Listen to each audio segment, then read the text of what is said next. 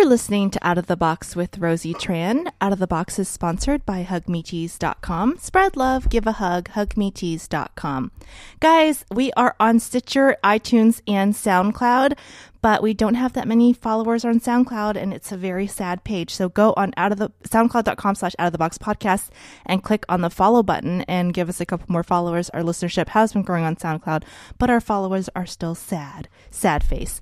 So as always, if you enjoy the podcast, go on iTunes.com, Out of the Box Podcast, and click on the subscribe button. Subscribers also make us very, very, very happy. I am excited today because I have a very funny comedian, veteran comedian, national headliner, and also he's working on a self-help book to be released soon. Jackson Purdue. Jackson, how are you? I'm very well, thank you for having me on the fabulous Rosie Tran show. Jackson looks scared, like he's been locked into a Hello Kitty dungeon because I have my Hello Kitty balloons over his head from my recent birthday. And he's probably wondering why a grown woman has Hello Kitty balloons, but that's between me and my Hello Kitty obsession. I know Asian women, so I'm not surprised at all. As a matter of fact, when I came in and said, hey, where's the Hello Kitty stuff? And then, there it was. I wanted to talk to you about a couple things because we shared some interest. Jackson and I just did a gig together, and he was talking in the car about a lot of the stuff that I preach on the podcast, which is personal development, self-help, and kind of healing yourself instead of going to the external world. And you mentioned something about living the aloha life as your goal and your aspiration. Tell me a little bit more about that. Well, for me, living aloha... Well, aloha means unconditional love. You know, aloha is such a beautiful word. I'm into language because, you know, if you could language something, if you could name it, you could aspire to be that thing. You know, so actually I keep a spiritual vocabulary in my little journal and aspire to be those things. But aloha means unconditional love, and it's such a beautiful word, and it's used as a greeting and, you know, goodbye. So that's saying I love you unconditionally as you come and go. Namaste is probably the closest thing to that. I mean, we have nothing in the English language that, you know, approximates that sums it up like that. Yeah, it's like, hey, what's up? You know, so that's what we got here, right? So living aloha is about living unconditional love, you know. So, and unconditional love means unconditional love. You know, your dog knows about it. You don't know about it, but you know, that's and living my highest truth. And my prayer is that, you know, I pray to, you know, to be the best me that I can be so I can serve in the best and highest way. And so that's my thing. You talked about switching from the sales model to the service model. And I talked a little bit about this in the car, but so for those of you listeners who don't know, I think I talked about this on another podcast. I'm not sure if it was my podcast or another podcast, but I talked about shifting from being a performer and getting attention for myself, which you talked about as a sales model, and shifting into service, which is I decided, hey, you know, it's not just going to be about me. I'm going to be bringing people love and happiness and joy through laughter and performing instead of doing stand-up to get laughter and attention for myself. And I think the way you explained it was really eloquent. And yeah, and that's in what you just described, and that's called giving a performance. That's a very altruistic place to be, because otherwise you're not giving a performance. You're there to get the laughs. Hey, they're not giving me the laugh. They're not giving me. So therefore, I have to be frustrated, angry, and pissed. And that's that language of the ego. The language of the ego says, if I don't get what I want right now, I therefore have to be angry and frustrated and desperate and like that. And that's what happens when the laughs aren't coming, and you're in that mode of thinking. So the flop sweat comes. But when you're giving a performance and you're just giving it away and you're not result minded, you know, then you're not sweating it out, you know, and you know they could laugh or they could not laugh. And that's the same with love.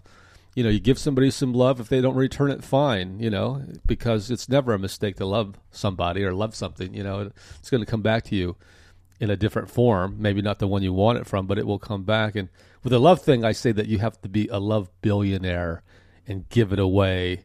And that's how you are sure that nobody's going to steal it or take it from you, you know. And it depends how, because the only love that you have to give anybody is your overflow. You know, if you don't have self-love, you have no love to give anybody. You know, the stuff that's overflowing on the top of your head, that's the stuff that you share with other people. But with the whole, and that's one of the reasons I agreed to do your podcast when when you articulated that to me, because that's so, that's so unusual.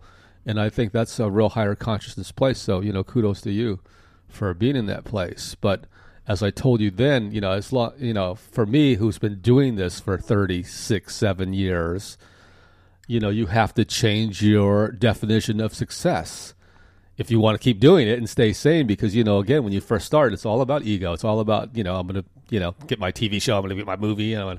So it's kind of like taking the arrow and reversing it from having the arrow of energy point towards you to having it point out. You're pouring it out. You're giving. You're pushing the energy in an opposite direction. You're not necessarily changing anything about your personality. You're just changing the flow of the energy, right? It's all about the flow of energy, and that's what it is when you are really cooking on stage. It's that exchange of energy. It's like a good tennis game or ping pong game. You're hitting it, they're hitting it right back to you. You bang, bang, bang, bang. Man, that's exciting. That's great. That's good for them. That's good for you. That's a win-win. But the thing is, sometimes you're just not going to get a crowd that's responding how you'd like them to respond for whatever reason. And I say there's a type A crowd and a type B crowd. The type A crowd, they're real, vocal and loud. And they laugh, out loud, and they're having a great time. There's a type B crowd. They're just not that verbal or vocal. They're just kind of mellow, but they're having just as good a time as the type A crowd. And if you stop and go, hey, man, you guys suck, and blah, blah, blah, blah, they're going, hey, what's this guy talking about? We're having a great time, I learned that lesson. I did a show where this guy really looked like he was going to rush me on stage. He looked pissed. He looked miserable. And this is when I really learned about my judgments. I got off stage and I confronted him. I said, look, sir, you didn't laugh at anything I said. Like, what's going on? And he actually thanked me and said that he really needed the laugh and he had had a horrible day. He said, I couldn't bring myself to smile. I was judging him, thinking he was judging me. He hated me. Yes. He thought I was awful. And he actually thanked me and said I brightened up his day, and he just had one of the worst days ever, and he couldn't bring himself to physically laugh. Well, yeah. See, my story on that, I was working on the East Coast, and there was this Indian family, Hindus, sitting in the front. They did not laugh or smile at one word I said. And I was going to bust them on it, but, fuck that. Let me just keep going, applaud. I just totally shined it on. So I get off stage. I'm talking to the owner of the club. They come up. I think they're going to say what a bad time they had or whatever to the owner, They're like, you changed our lives. That's exact verbatim. That's what they said. You changed our lives. What? It was fantastic. They were just overflowing with kudos. I'm like, oh, my God. Where were you when I needed you? And even now, sometimes, when you get off, you don't think you did that well, and people applaud heartily. Yeah, or you get a standing ovation or something like, "What are you guys watching the same show I was?" Yeah, where were you when I needed? But that's the thing about being a communicator. You never, and I mean never, know how this stuff is resonating with somebody out there. You never. I mean, I've had people come up and thank me for saying certain things, and again, you just never know. I know when I talk about no sex in the marriage and all that kind of real uncomfortable stuff, I know it's hitting home. I know it's resonating. I know people are going, hey, I can't laugh at this shit. Not when I'm, this is too true for us. And I've had people come to me, were you in our bedroom? It's like you were sitting on our bed. You've been sitting on our bed? You're listening, so it's like that, So but again, you never know how anything resonates. But you gotta put your thing out there, and and now I find I feel freer as a performer when I sometimes think of myself as a teacher more than a comic. Mm-hmm. Then it gives me in my own head more license to say some things I want to say that aren't necessarily funny, but points I want to make. Because as a comic, there's all kinds of different kinds of comics. And who was it that said, it was Mark Twain said that, I'm paraphrasing here. He said, when you're a humorist, if you're a preacher and a teacher, you're fucked. But if you're not a preacher and a teacher, if you're not those things, you'll never be remembered. So it's that paradox that, you have to walk that line of saying something and then not being too heavy. Like, that was always a dilemma for me to walk that line, to learn how to walk that line. It's not, when you have a truth to say, you don't want to feel like you're coming down off the fucking mountain, with a tablet laid. There it is, folks. I've been up to the mountain. Here's the tablet. This is it. But kind of just be able to come down with the truth and just kind of set it on the table like your car keys, and let your dog come up, let them come up and sniff it and go, yeah, okay, yeah, kind of, like you put the pill in some hamburger when you feed your dog, put the message in the hamburger, cheese, right? yeah, and then feed it to them that way, But speaking your truth is the thing, A lot of comics do that, and I gotta, I really like that. Sometimes I've seen some urban comics who it seems kind of like they're doing ghetto humor, but then you listen to what they're saying, they're really making some political points or some socio-political points, and they're just kind of, like you said, sugarcoating it a certain way or making it seem a certain way, and I like that. I want to mention something that we talked about in the car, because you're talking about, again, reversing the energy from taking to putting out. And we talked about, how important that energy shift is, because you and I, you've obviously been in the business a lot longer than I have, but I've been in the business long enough to see certain friends or colleagues of mine rise to the top very quickly and then sometimes fall very quickly. And if you're in that take model, it doesn't matter how much fame, how much success you have, it's never going to be enough, because you're trying to fill a void as a comedian when the arrow of energy is going towards you, in the ego, feeding the ego. Well, as we discussed in the car about The Power of Now, which is, one of my secular Bibles and one of the books that really changed my life.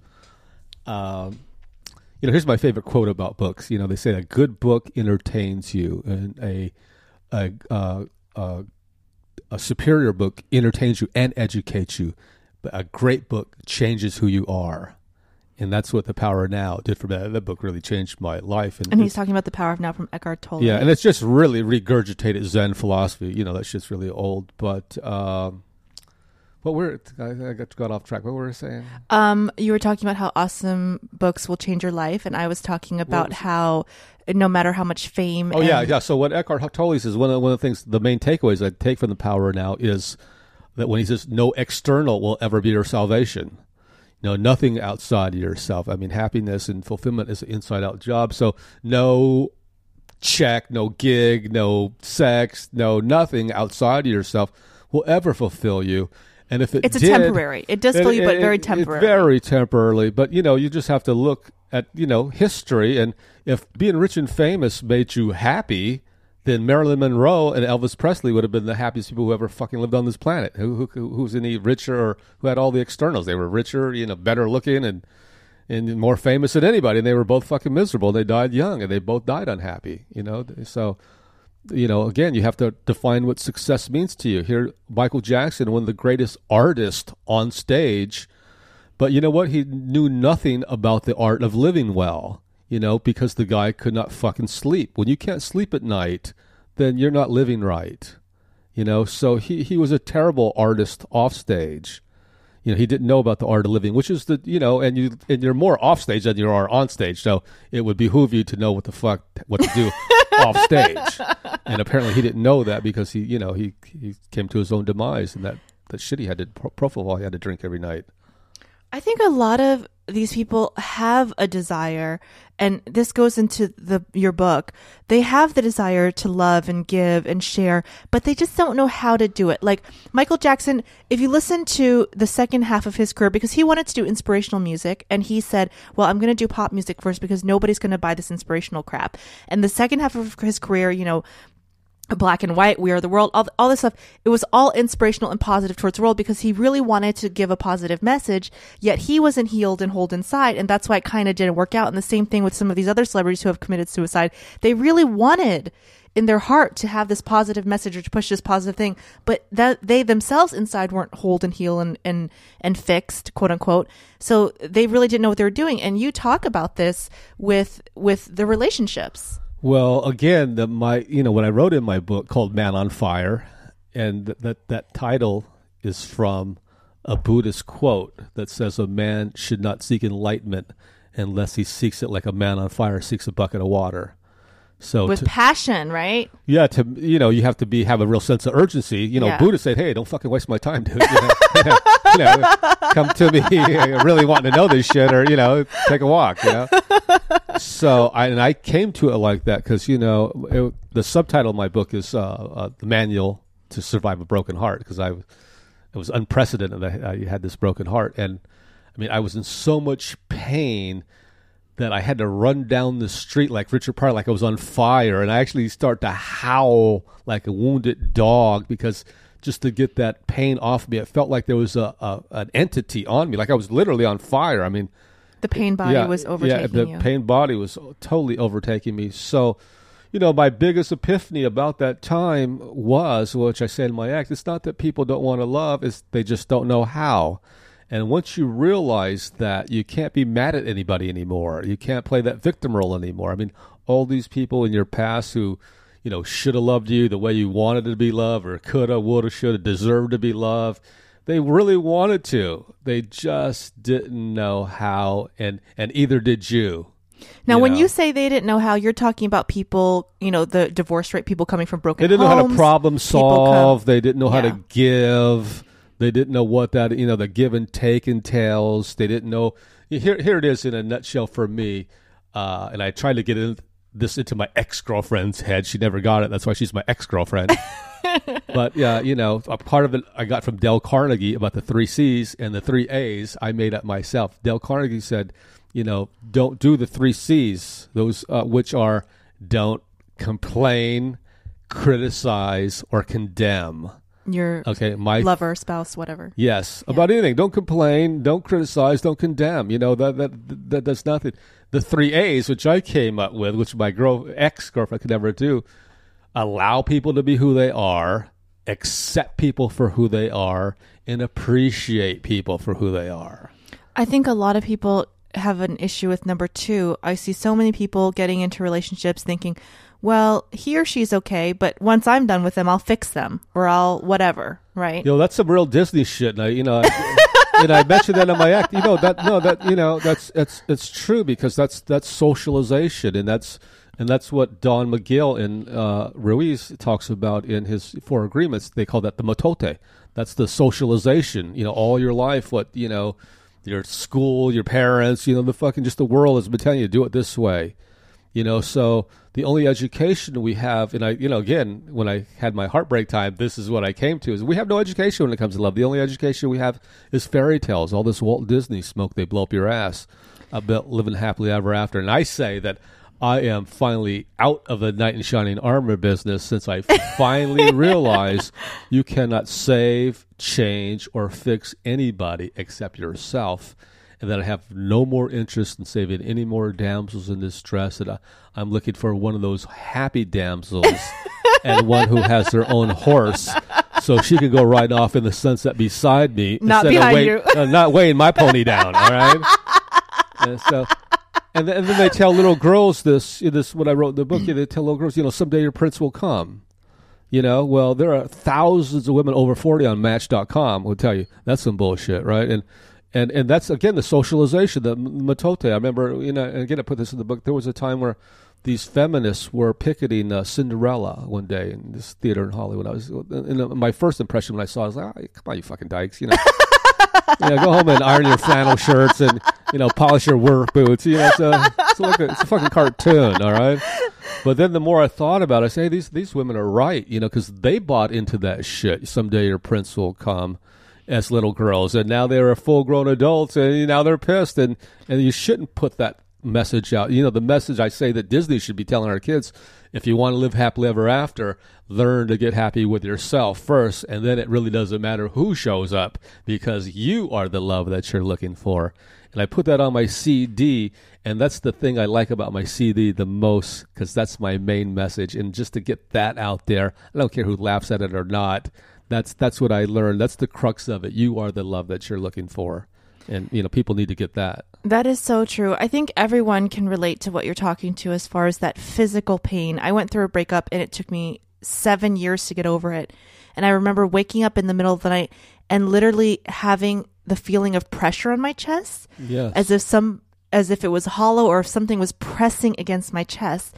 And I would go around and, everyone that knows me says, oh, you're so positive. You're always so happy. And yet I had this feeling of pressure and emptiness on my chest. And it wasn't until I started doing personal development work and working on healing myself that I realized that it was because the way that we create attraction. So for those of you who don't know, the way that you're attracted to people psychologically is that you have certain positive characteristics from your parents, both negative and positive, and then you're attracted to those positive and negative characteristics in a mate to make yourself feel whole. And the purpose of relationship and children and other things is a self-reflection, so you can self-actualize yourself, so you can create yourself and heal yourself to become whole by attracting those and fixing them. Dr. Drew talks about this when he talks about, women who keep attracting the same asshole like their dad, right? They keep attracting it and attracting it and attracting it because they haven't fixed those negative holes from the past, so it keeps coming to them. Well, that's that's a phenomena that they have a name for it, and it's called going home. Yes. So you're going home. But as Eckhart Tolle would say about relationships, he says that relationships aren't in your life to make you happy. Relationships are in your life to make you conscious. Yes, then absolutely. Happy is just the byproduct. But nobody's going to come into your life. If you're not happy now, nobody's going to come into your life and then make you happy because, when they go away, you're not going to be happy unhappy anymore. Yeah, exactly. Yeah, so it's all, it's all an inside out job. And, when you speak of healing, that's one of the epiphanies I had during that time when I was in that place, that pain play in Payne State University. That's what I call the true, higher learning institution. But that pain place again. I spaced out. I forgot what I was going to tell you. You were in a lot of pain, and that's one of your epiphanies that you had. Went out of my head. And it'll come back in. Yeah, that's what happens when you're old people. Well, and you've been smoking weed. That's what happens. Well, you were talking about being a channel, and this is something that I think we all have the capacity to be. You were saying when you wrote your book, it was as if God or some other being was channeling the information through you. It was a vessel, and that's how I feel about stand-up, and that's what I say. A lot of stand-ups have said that they feel they don't know where the material's coming from. Well, sometimes. You know what? Before I go down to do the gig, I'm in Vegas or whatever, and before I leave my room, I stand at the door and say, okay, come through me with love and light, and I get out of the way. And there's a comic named A.J. Jamal I was working with. He's a great comic, and I was working with him on the cruise ship, and we're talking about this, and I didn't like the previous set. And he said, you know what I do? I put it all on God. I say, you know what, Lord, I'm taking the show off. You do this one. So I adopted that, so I would say, Lord, I'm taking this night off. You do it, and then I just surrender. So my ego is totally in the back, and so that really frees me up because it's not me. It's about not me anymore, so it comes through you. But with my book, that was a real mystical experience. That whole thing, the whole point, that whole part of my life when I had that broken heart, because that was unprecedented. I had never had a broken heart like that before, where I was in that much pain. I had never jumped in all the way with anybody fully like that. And when was this? About 10 years ago, you said? Yeah, it was about 10 years ago. And, it's all perfect. I mean, so many lessons. Oh, that's what I was going to tell you. That's when I realized at that time that this world is in such sore need of healing. That's what it's about here on this earth plane. I think it's about, self-mastery and healing. That's why we're here to heal. And when you really get that concept of healing, what healing entails, you see it all around you, people who need some healing go, man, that person just, poor devil just needs some, really needs some healing, some aloha, some unconditional love. You got to, because, you can never heal anything by criticizing it. You can only shine light on dark places. That's what heals something. But when you, criticize and finger point, that doesn't heal anything. That drives it further in. Like when you don't approve of somebody's particular sexual proclivities or whatever, they don't stop doing that. They don't stop, taking it in the ass or whatever. They just go underground with it, and that's what happens. So people just take their shit underground. But, if you could, learn to, leave somebody in love, like the Hawaiian thing is called mahalo pau. And mahalo pau means thanks, I'm done. But thank you for everything you brought into my life. All the lessons I learned, from you. But now I'm done. And that's a lot better than, hey, fuck you, I'm out of here, and you're a fucking asshole, and gee, I don't know what I ever saw in you, and all those recriminations, I want to talk about something that you mentioned because it's so much needed. I mean, obviously the healing is something that we need as a society in general, because a lot of the things that we're taught, like you said, are not about necessarily love and light and things like that. But you talked about your epiphany. You're sitting in Monterey looking at the ocean. And the reason I want to bring up this story is because, it's very easy to love and be passionate and be happy around positive people. But this world, there's sometimes a lot of negative people, a lot of negative situations, and you still have to be compassionate and love and see people's greatness in a negative situation. And you talked about, having this epiphany by the sea. Yeah, that's when I was working in Monterey. And again, Monterey is one of the most beautiful places, scenically in the country. And I was sitting there, appreciating all this beauty. And then this inner voice said, you can appreciate this obvious beauty, but can you really look deeper and, see beauty in other places where it's not so obvious? And so I told myself, okay, well, I will, I'll work on that, Lord, whatever, acknowledge that voice. So that the very next thing my eyes came in contact with when I looked down was a pile of dog shit. And so I decided I would not get up off this bench until I could find something of beauty in that pile of dog shit. It took me a little while, but finally, like I told you, the texture maybe and the relief of the artist and this and that. But I managed to find something of beauty in that pile of dog shit. And then I had an epiphany what the lesson was about, that if I could find beauty in a pile of dog shit, how could I not find that in the most difficult person I encounter? And I still fail at that all the time, of course. But it's a good goal. No, it's a good one, and I remember applying it one time when I was arguing with this woman at the airport, over a ticket. She was a TWA lady or whatever airline it was, and she was just a real bitch. And I had to think, and she actually bared her teeth at me. I reported. I'd never report anybody, but I actually went to her. She bared her teeth at me like a vampire, like she was having some kind of mental breakdown, Okay. I'm like, oh my god, like I've never ever bared their teeth at me like an animal. Like she actually did that physically, and and then I thought of that dog shit thing. I said, okay, well, I have to look in there and see what beauty I could find in my Hawaiian spirituality called the Ho'oponopono. One of the main tenets is that the question you have to ask yourself in a situation is, what do I need to love about this situation?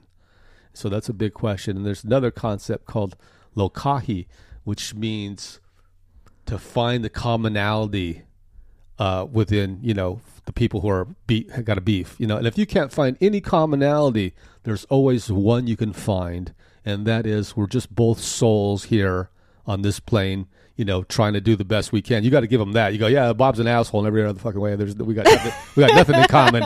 But yeah, we do have that in common. That we are just both souls here trying to work it out. Trying to heal, trying to transcend, and so that's the commonality that you could. The bottom line, So. And I never necessarily completely write someone off because. You just literally never know. I've dealt with people who you might need to use them later on in life. No, no. I need them. Yeah. No, that's not what I meant. But sometimes people are going through some really dark stuff, and it has nothing to do with you. And most of the time, it has nothing to do with you, and that's why the Four Agreements is my other secular Bible. And don't take things personal. The two go together. Don't assume and don't take it personally. If you could just do those two, it would save you so much time and energy of not going to crazy town, because they're like first cousins. One, you don't do one without the other. You see somebody on the street that they don't acknowledge you, then you start assuming, hey, what's up with Bob? He didn't say he's pissed off. Blah, blah, blah. All of a sudden, you got this big fucking story in your head that's nothing but a story that you just made up.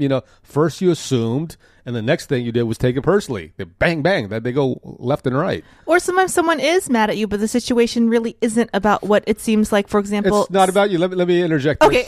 Let me interject that. I got good stories. Don Miguel says to the point that even if they name you and go, you, Rosie Tran, are a fucking idiot, even at that extreme point, it's still not about you because they're still talking through their filters and their lens. If you asked 100, 1,000 people, not everybody would say that. So even if they name you, that person just don't like you. That's about them. It's just about as much about them as it is about you. It's more about them than it is about you. So even in that extreme, when they name you Bob Johnson, you're a fucking asshole, still don't take it personally. But that takes discipline because our ego sucks us in. Your pain body wants the fucking confrontation and the drama. And see, people, that's such a valuable concept to learn for people if you knew the power now to learn about the pain body. And, I've named my pain body Slim Shady. Because they say your pain body is formed when you're at a weak point in your life. When and that for me, that's when I was a skinny little boy, and I was weak and I was vulnerable as a weak person, skinny little boy, and then then it's your shadow side as well. So Slim Shady, and I've made friends with Slim Shady. You have to make friends with your pain body. You can't you can never heal your pain body by pointing fingers at it and criticizing it. It gets stronger that way. Exactly. You have to shine the aloha. You have to shine light on that. And welcome that in. But you know what? That's more of an Eastern thought than a Western thought. Because in the West, our thing is about avoidance. That's why people are so fat and they eat their feelings, and take drugs. And, our thinking here in the West is, avoid the pain, whatever you do, eat this, smoke this, drink that, this medication. Buy this. Yeah. In the East, their thing is you invite the pain in just like, your mother-in-law. You're not happy to see it at your door. But you invite it in and you ask it what it wants, and then when you get the message, it leaves. And before we came in, I was telling you about my fear. Can I share that? Yes. Because this was a big epiphany, and I was thinking about this on the way here. I ride this Vespa, and a lot of times, I'm riding around stoned, and I'm riding with my headphone, and I'm riding with my music on too.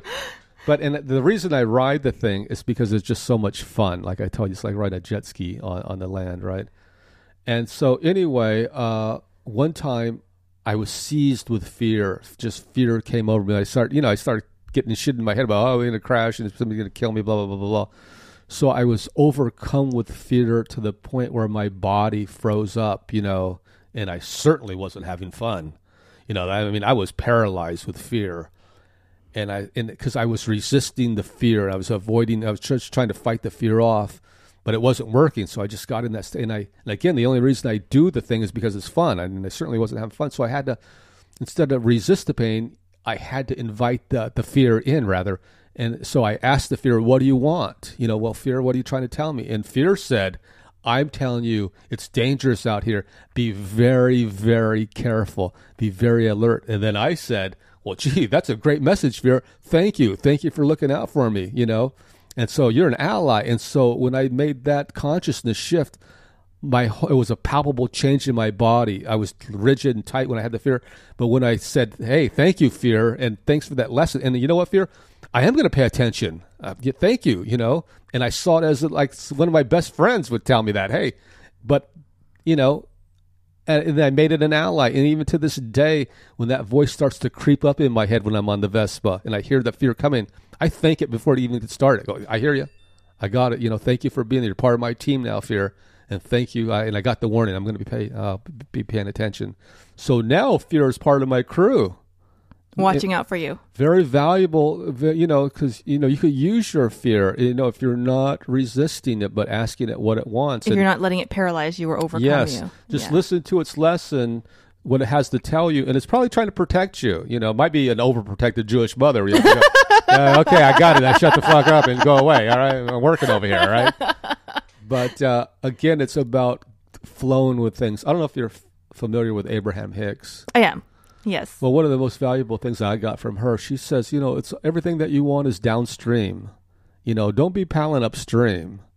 And so that's what it is. It's about going with the flow in this lifetime, and everything you do need is downstream. If it's upstream, you don't fucking need it, And for me, personally, I always claim I just want what's mine by divine right, what it's meant to be for me. And what's meant for me, I'm going to get it. And what's not meant for me, I don't want it. you know? And I'm a very simple person, so I don't need a lot. And I have made a deal with God that he doesn't need to give me everything I want in order to be happy. You know, as long as you have everything you need right now, and I have everything, I have enough money today, I have enough health today, I have enough love today, I got everything I need to be happy today. It's only when you start time traveling that's a recipe for a mind fuck. Yeah. And especially when you start asking yourself negative what if questions in the future. You know, what if this doesn't happen? What if it's always this conversation about scarcity and lack? They said over 90, I think 7 or 98% of worries never even materialize. Well, that's one of my favorite Mark Twain lines when he said, I've suffered many terrible things in my life, some of which have actually happened.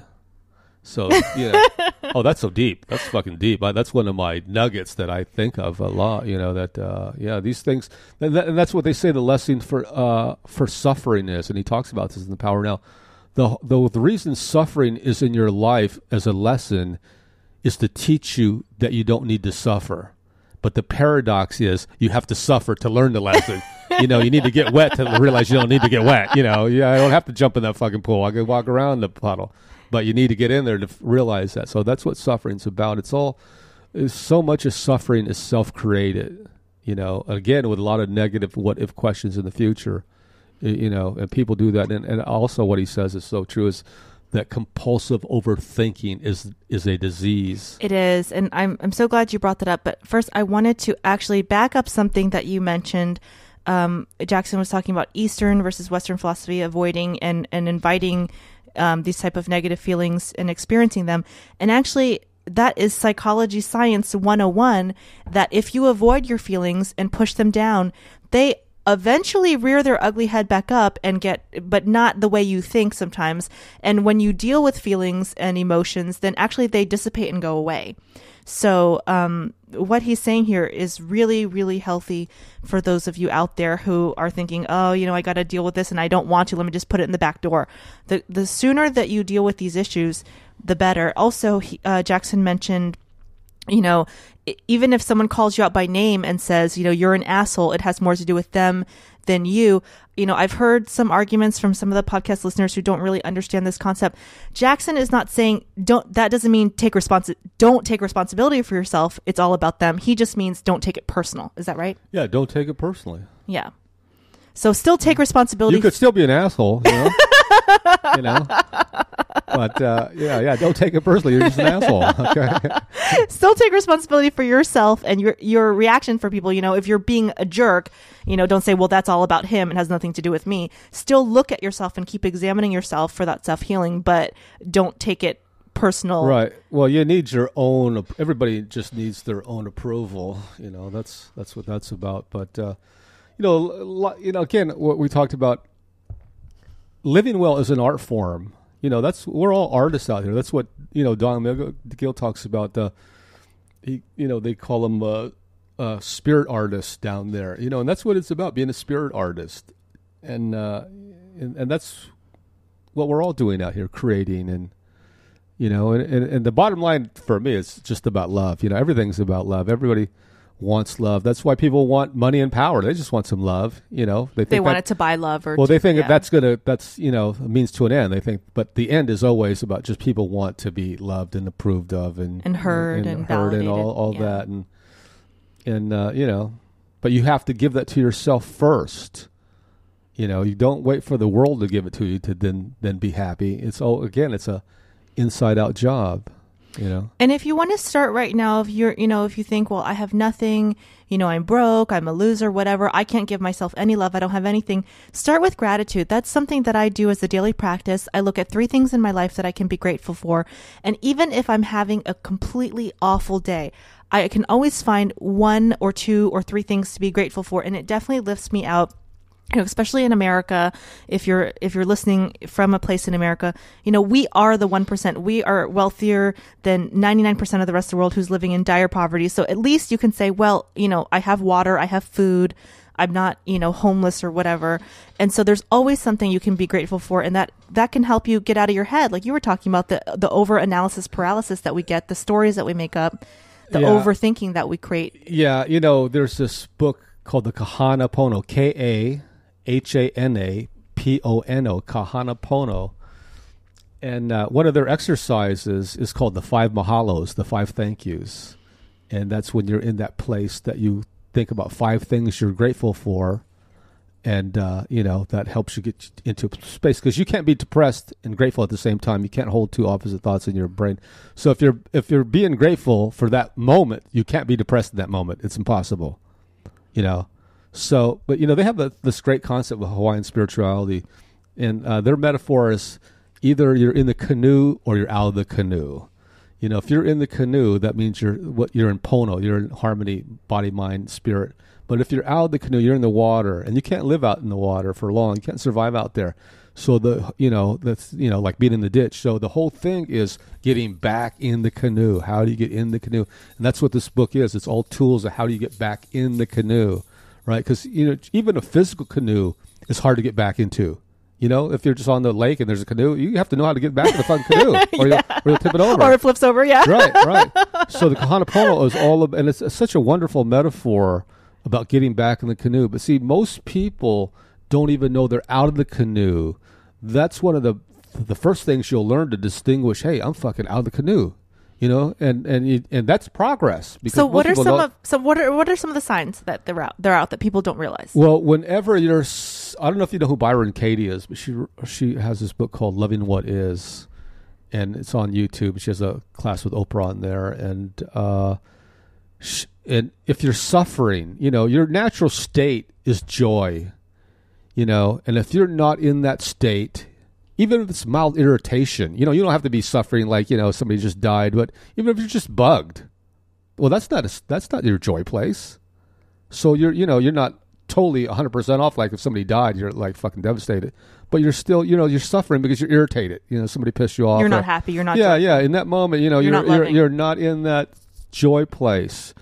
And so if you're out of that place, then you're out of the canoe, because when you're walking or bopping around and everything's fucking cool, you're in the canoe, you're in Pono.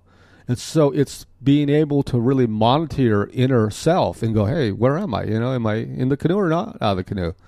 I have a friend of mine who's, brilliant, went to Harvard and got a PhD at Stanford, all that stuff. And she just told me today, I'm finally distinguishing when I'm out of the canoe and when I'm in the canoe. And that's just huge for me. And, now I know when I'm not in there. Now I could make the effort to get back in by using these tools, like the 5 mahalos is one of them. Think about another one is called hello, lesson, thank you, teacher. When this thing happens to you, your main thought is, geez, hello, lesson.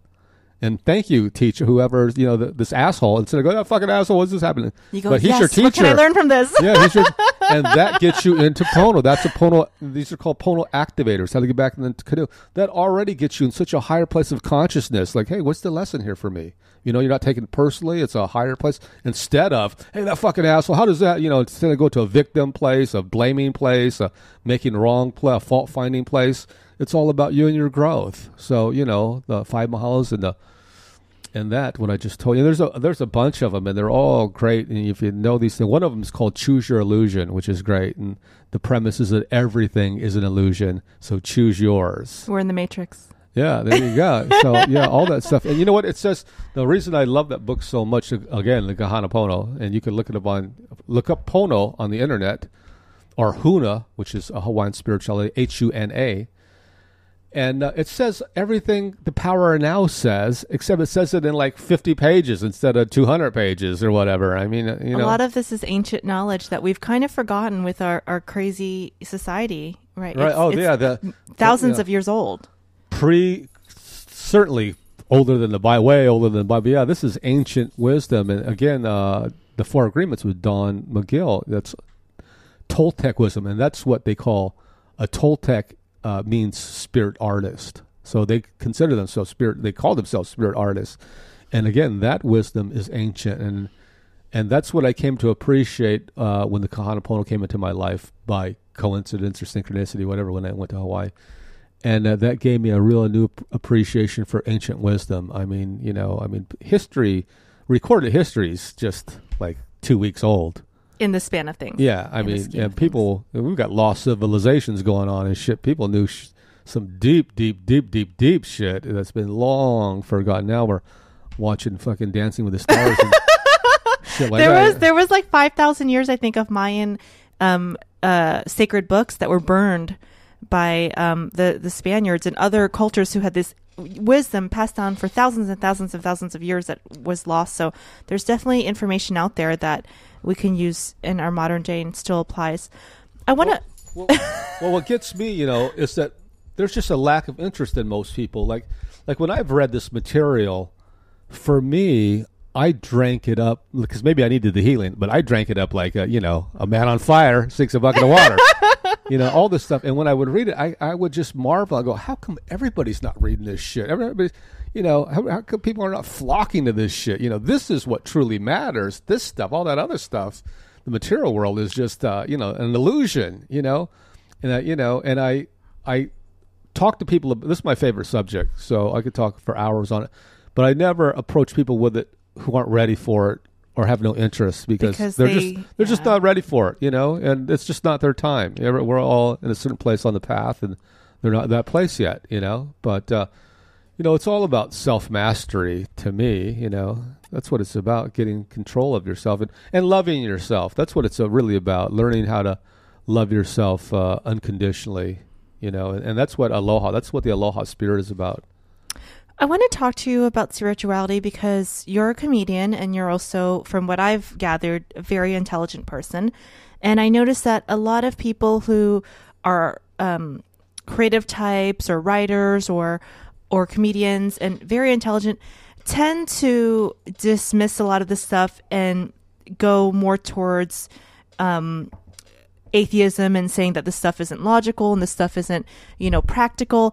And I find the opposite to be true because, a lot of times, first of all, they're now doing so many studies on a lot of this ancient wisdom and showing that there is scientific research to back the positive effects of gratitude, like we talked about, and right. Getting out of your head and other things. How has this information helped you grow and learn and open your mind actually to becoming more thoughtful and more intelligent in your thinking? Well, first of all, it has nothing to do with religion. So you can be an atheist and totally embrace this, It has nothing to do with religion. As a matter of fact, I'm a former atheist. And I think if you are a free-thinking person, you have to go through atheism, I agree. I was a former atheist as well. Yeah. So you go, because to me, that the whole right? Bible's, I still don't believe in the Bible, And the Bible's one of the most boring books I've ever read in my life. Seriously, and I'm a reader, and I've read every thick Russian novel there is. War and Peace. I've read War and Peace. I've read Crime. I've read them all. I've read Crimes and Punishment. I've read Anna Karenina. I've read all those books, and because I'm a bookworm, right? And I've tried to read the Bible on more than one occasion, and I cannot get through. I just have to, like all boring books, I can't finish. I have to just go to the last page, see what happened, and turns out everything's gonna be all right. So. But all the these and the those and the you begat this and I can't even get behind that shit. So anyway, this knowledge and this information transcends religion, has nothing to do with religion whatsoever. The closest thing this would come to is Star Wars. May the Force be with you. I just wanted to make that clarification because sometimes when atheists hear the word spiritual or spiritual knowledge, they kind of shut down. Or that's been my experience. Well, that's ignorance because we're all spiritual beings, whether you want to acknowledge it or not. That doesn't make it less true. If you don't know it, so what, But again, I know people shy away from that. But they're just, for me, I believe there's more invisible than visible going on, And I just had this debate with someone. They were saying, well, they were an atheist. And I was saying, because I had a near-death experience with my heart I told you about, and I was saying the reason I didn't die because it wasn't my time to die. And I don't believe anybody dies before their time, whether you're 1 or 100. I think it's kind of all sort of written. And this person was vehement that, you just die, has nothing to do with anything, and they were just a straight atheist, and they, said they got offered their information from some book by a guy named Richard Dawkins, who I've never heard of. And I'm saying... And, he was so condescending. Well, you got to read a book. And I'm saying, hey, yeah, you just read one book, all right? I've read like 50. Dude, you need to keep reading, okay?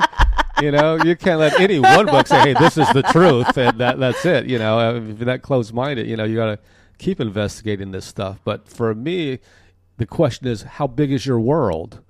With some people, you can talk to about multidimensionality. That's you got a big fucking world when you talk about multi-dimensions. other people that's just straight crazy talk. Reincarnation, that's just straight crazy talk to some people. But that notion's older than Christ, and it actually was in the Bible and was edited out of the Bible at one time. They didn't want that shit in there, right? But so all this knowledge goes back to way before Christ or any kind of religion. I'm not religious at all. As a matter of fact, I always say I just thank God we had no religion in my house. Because that would have really fucked me up. So I think all free thinkers have to start out as being atheists.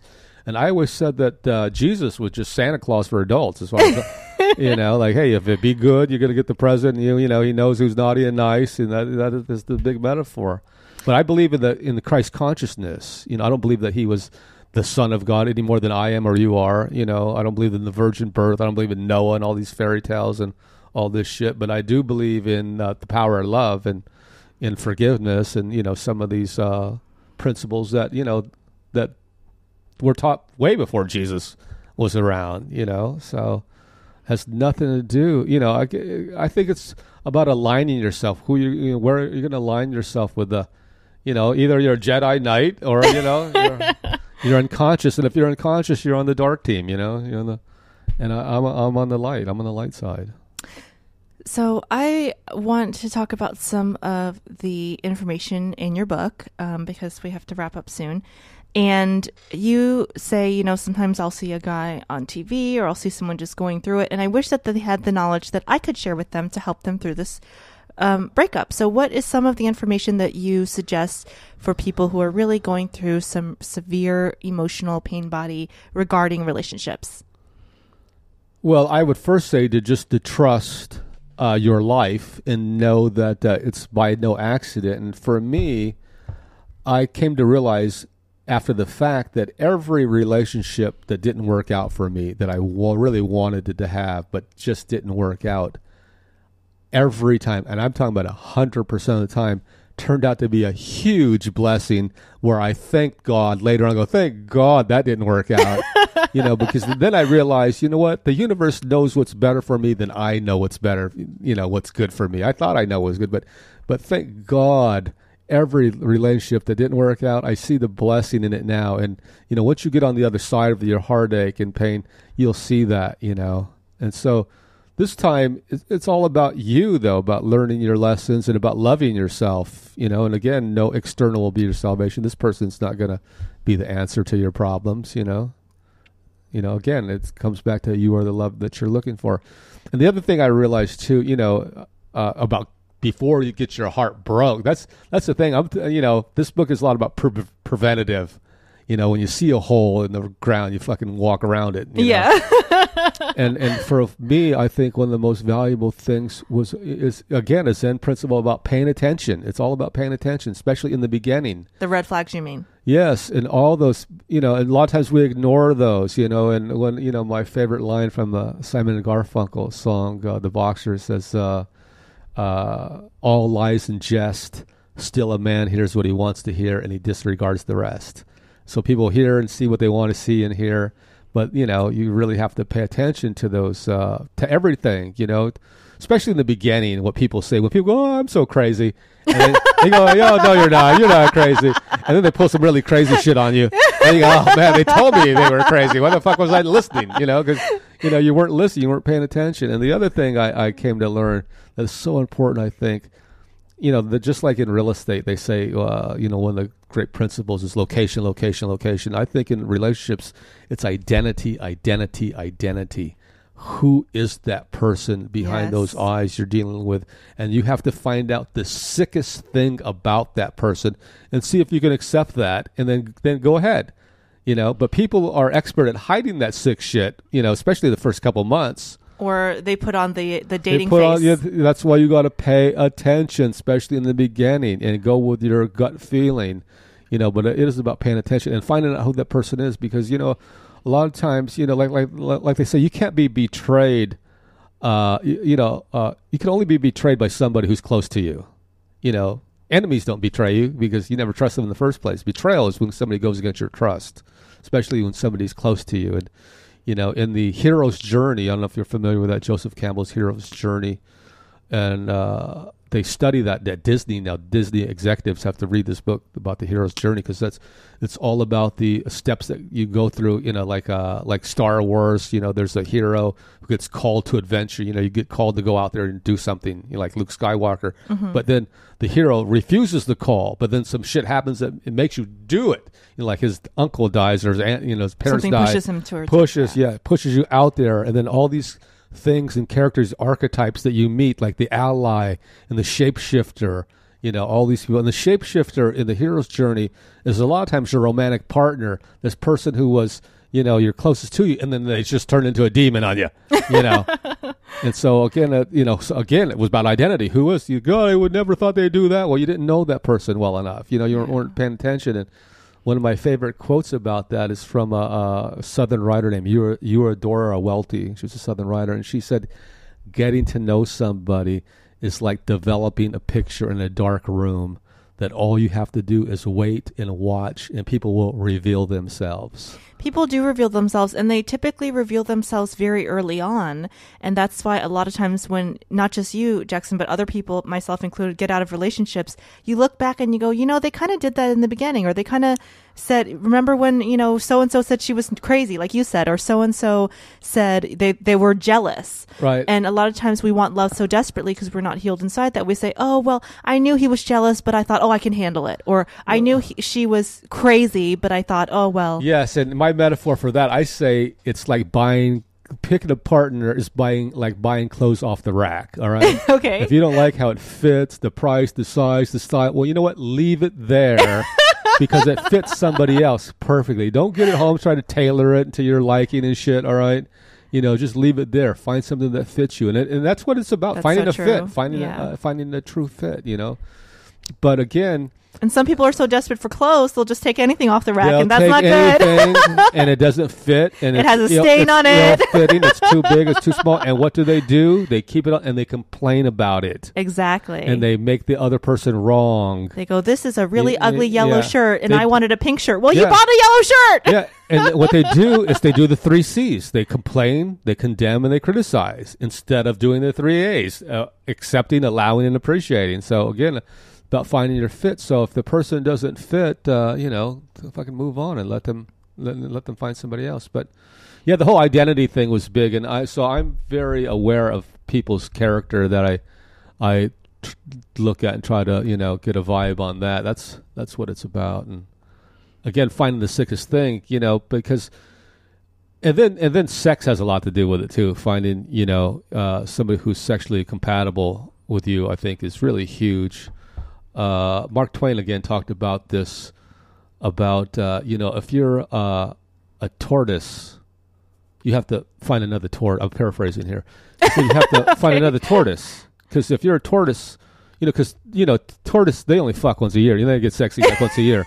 If you're a tortoise married to a rabbit, things are not going to work out. But tortoise stay together for life for over 100 years. Yeah, sometimes. so find yourself a tortoise. Don't hook it with a rabbit and go, Jesus, man, they want to fuck all the time. Or go, that rabbit's a hoe. Or do all that stuff. So again, it's about finding your match. But for me, again, my thing, I don't know, people might see it as passive, but, my thing now, again, especially since my near-death experience, my only goal and ambition is, again, to live aloha and live my highest truth and see what shows up. See who actually physically shows up at my door. And the latest person to do that? You. You actually showed up in my driveway. I'm here. Yes. And that's what happened with my girlfriend now. She actually showed up, And so I look at that, who actually physically shows up, and what they bring. And the reason I agreed to do this with you is because... we start talking about positivity. And when you told me that thing about your consciousness was about, giving on stage and not being bugged if they don't get it or not, and it's more about you, contributing, giving, that's really a beautiful thing. And that's too rare. And so I'm here to support anybody with that consciousness. That's the message that needs to be put out there. It's a paradigm that needs to be changed, instead of this taking all the time. And, because that doesn't make anybody happy. That gets people desperate. And it does. And it causes a lot of pain. I've seen a lot of people, like I said, in my 12 years in stand-up, which isn't that long in the scheme of stand-up, but I've had friends, shoot up to quick stardom, and it doesn't bring them happiness. What it does, because they're focusing on it so much, is more anxiety because their fear of losing the stardom, and then they got to keep it up and keep it up and keep it up and keep it up, and they're not realizing, first of all, stardom and fame can be an amazing thing if you use it for good. They are now role model and can be using it for good, but instead they're feeding their own little ego, and so what happens is 1 + 1 = disaster. Well, that's one of those be careful what you wish for things. You Yeah. know, I know some people that the worst thing that ever happened to them is they got some success. And now they're dead. They're actually not with us anymore.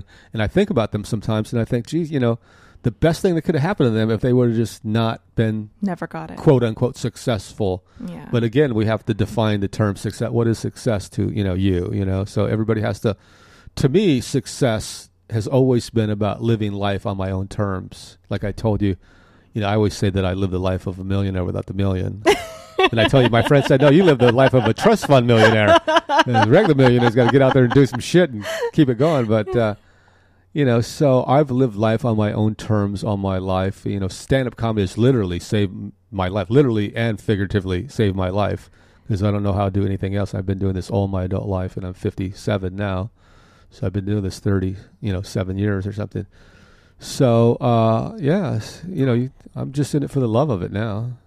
Well, that is some amazing knowledge and information from Jackson. His upcoming book is called Man on Fire. And guys, where can people find you, Jackson? Are you on Facebook? Where can people find you? Yeah, I'm on Facebook, and you could find me at the YMCA in Hollywood playing basketball. Yeah, so Facebook, Jackson Purdue, and, like that. And that's it. And do you have any upcoming shows or? Well, I'm going to be at the Pechanga Casino in a couple of weeks, and I work at the Laugh Factory on a regular basis in Hollywood and in Long Beach, and my next gigs are. I work in Vegas a lot at the Tropicana there, and the Riviera and Sin City Comedy Club at Planet Hollywood. He also has a CD called Half White Trash. Half White Trash, baby. That's what I am. Guys, this has been Out of the Box Podcast with Rosie Tran. Don't forget to visit outoftheboxpodcast.com and click on the support button. We're now accepting Bitcoins and Litecoins for all of you alt currency users, and it helps keep the podcast going. As always, we're on iTunes and Stitcher Radio. And don't forget to visit our sponsor, hugmetease.com. Spread love, give a hug, hugmetease.com. This has been Out of the Box Podcast with Rosie Tran.